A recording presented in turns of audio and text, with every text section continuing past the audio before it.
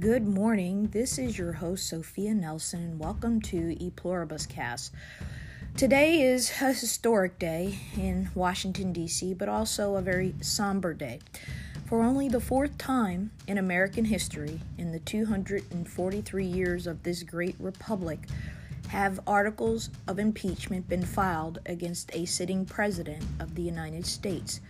This morning, around 9 a.m. Eastern, Speaker Nancy Pelosi, Chairman of the Judiciary Nadler, Chairman of the Intelligence Committee Schiff, and other committee chairmen who helped in the gathering of evidence against the sitting president of the United States, gathered in the Capitol Rotunda, held a press conference. Only Speaker Nancy Pelosi spoke, and the Judiciary Chairman Nadler and the Intelligence Committee Chairman Schiff spoke. They spoke briefly. They outlined their duty under the Constitution as a co-equal branch of government. They talked about the solemnity of this moment, the fact that impeaching a president is a very serious act, and it's why it's only happened so few times. Of course, in 1973, Richard Nixon was presented with articles of impeachment and chose to resign versus going forward, whether or not there would be a trial and whether or not he would be removed. So in three other instances, Andrew Johnson, the vice president to President Lincoln, and then Bill Clinton were both actually impeached but not removed. And of course, Nixon was impeached but resigned. So for the fourth time in history, articles have been presented. The Congress chose to present two articles this morning. Here in Washington, again around 9 a.m. Eastern. You can watch the replay on every single outlet, whether it be news or C-SPAN, which I recommend for uninterrupted, no commentary. And you can watch what was outlined, but I will break those down for you very quickly.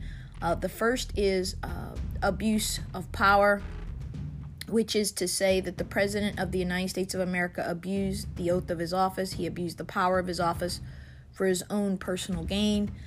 And the second is obstruction of Congress, which means that the president, who is the head of the executive branch, did not respond to a co-equal branch of government, Congress, which has the power by the Constitution to investigate and to issue subpoenas for documents and other such materials that it may deem appropriate in its investigation.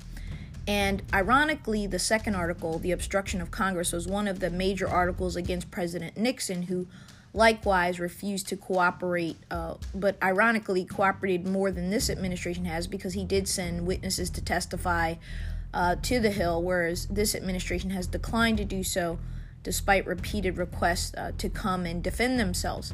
So there you have it. It's abuse of power and obstruction of Congress, two articles of impeachment. I thought there should be three. I thought there should be a third article for obstruction of justice, which the Mueller report outlined very clearly. There were about 10 instances of obstruction of justice, and there you have it, folks. I wanted to just hop on, break this down for you, and discuss it a little bit. I'm going to do my best to get some of my fellow colleagues and constitutional scholars, etc., on the podcast. It's been rough with this impeachment and with the news cycle. All of us are busy on television or writing or reporting, and it's been very difficult to get guests that we've had lined up throughout November and December to hop on because of the commitments with the news cycle, and it's about to ratchet up. But I want to walk you through what happens next. So now that the articles have been filed, the House of Representatives, the full House of Representatives.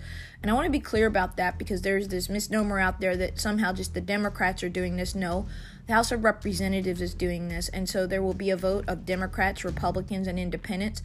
I expect those votes to fall largely on party lines. There are about 33 Republicans retiring from the House of Representatives at the end of this term. I don't know what those Republicans will do, whether they will break ranks and stand in solidarity with their colleagues on the Democrat side to say that we don't approve of what the president did, or they won't. I'm not sure. But in the Senate, this now moves to the Senate, where they will have a trial by the terms of the Constitution. The upper house, the Senate, will have to have a trial of the president. The president will have to have lawyers there. He'll be able to call witnesses. The House managers from the House will come over to the Senate and present their case for the impeachment. And then the senators, all 100 of them, are jurors. The Chief Justice of the United States, John Roberts, will preside over the impeachment as the arbiter, as the judge. And there we have it. So that's pretty much what will happen now. I'm sure there will be a lot of fallout over the next few days. I expect the president to take to Twitter any moment now and go into a tirade.